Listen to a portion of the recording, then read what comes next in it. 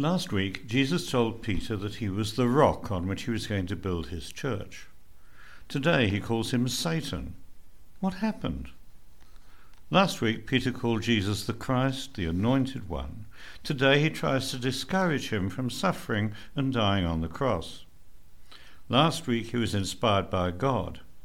Today he looks at things as we humans normally do. Jesus took advantage of this moment to talk about one of the most difficult paradoxes of our faith. To be happy, we need to carry our cross. Nobody wants to hear about the cross, but Jesus is on the cross, and the cross is the symbol of our Christian life. How can we explain this? That the cross is a blessing. This idea goes against the basic core of our present society, that is, seek pleasure at any cost. People kill themselves with drugs or alcohol. They destroy their families committing adultery.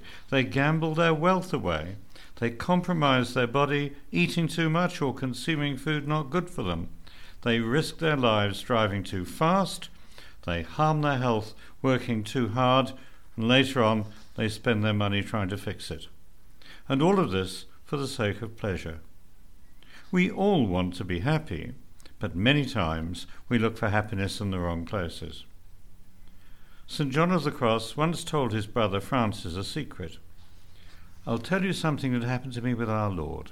We had a crucifix in the monastery, and one day when I was standing before it, it seemed to me that it would be better placed in the church. I wanted it to be venerated not only by the friars, but also by those outside, and I carried out this intention. When I placed it in the church, I stood before it in prayer. Then Jesus said to me, Brother John, ask me, what would you like me to give to you for the service you've done to me? Then I said to him, Lord, I want from you sufferings which I might bear for you, and that I should be despised and accounted for nothing. Not long afterwards, he was taken prisoner against his will and locked in a small cell for 9 months with almost no food. From there, we have the saint we know. While we look for pleasurable things, saints look for the cross. Why? Because they know that God is trying to bless them with the cross. Saints want at any cost to do what God wants them to do, and sometimes the will of God is hard for us.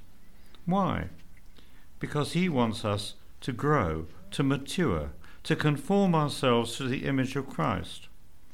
Parents know that for their children to become better, many times they have to suffer. Suffering goes with human life. It's part of human existence. Pain is the other side of the coin of love. Whoever loves you makes you suffer. It comes from original sin. We either accept it and love it, or we rebel against it and become bitter. Michael Angelo used to look at a block of marble and say, I can see the statue inside, I'm going to free it. Then he began to hit it with a hammer and a chisel. We're the same. The image of Christ is hidden in our nature. God can see it, and he's trying to bring it out. But the process is painful. God has to chisel away many pieces that are not Jesus in our lives. Then he has to polish us, and he normally uses people around us for this purpose. As long as we love the will of God, we will let him do his work of sanctification.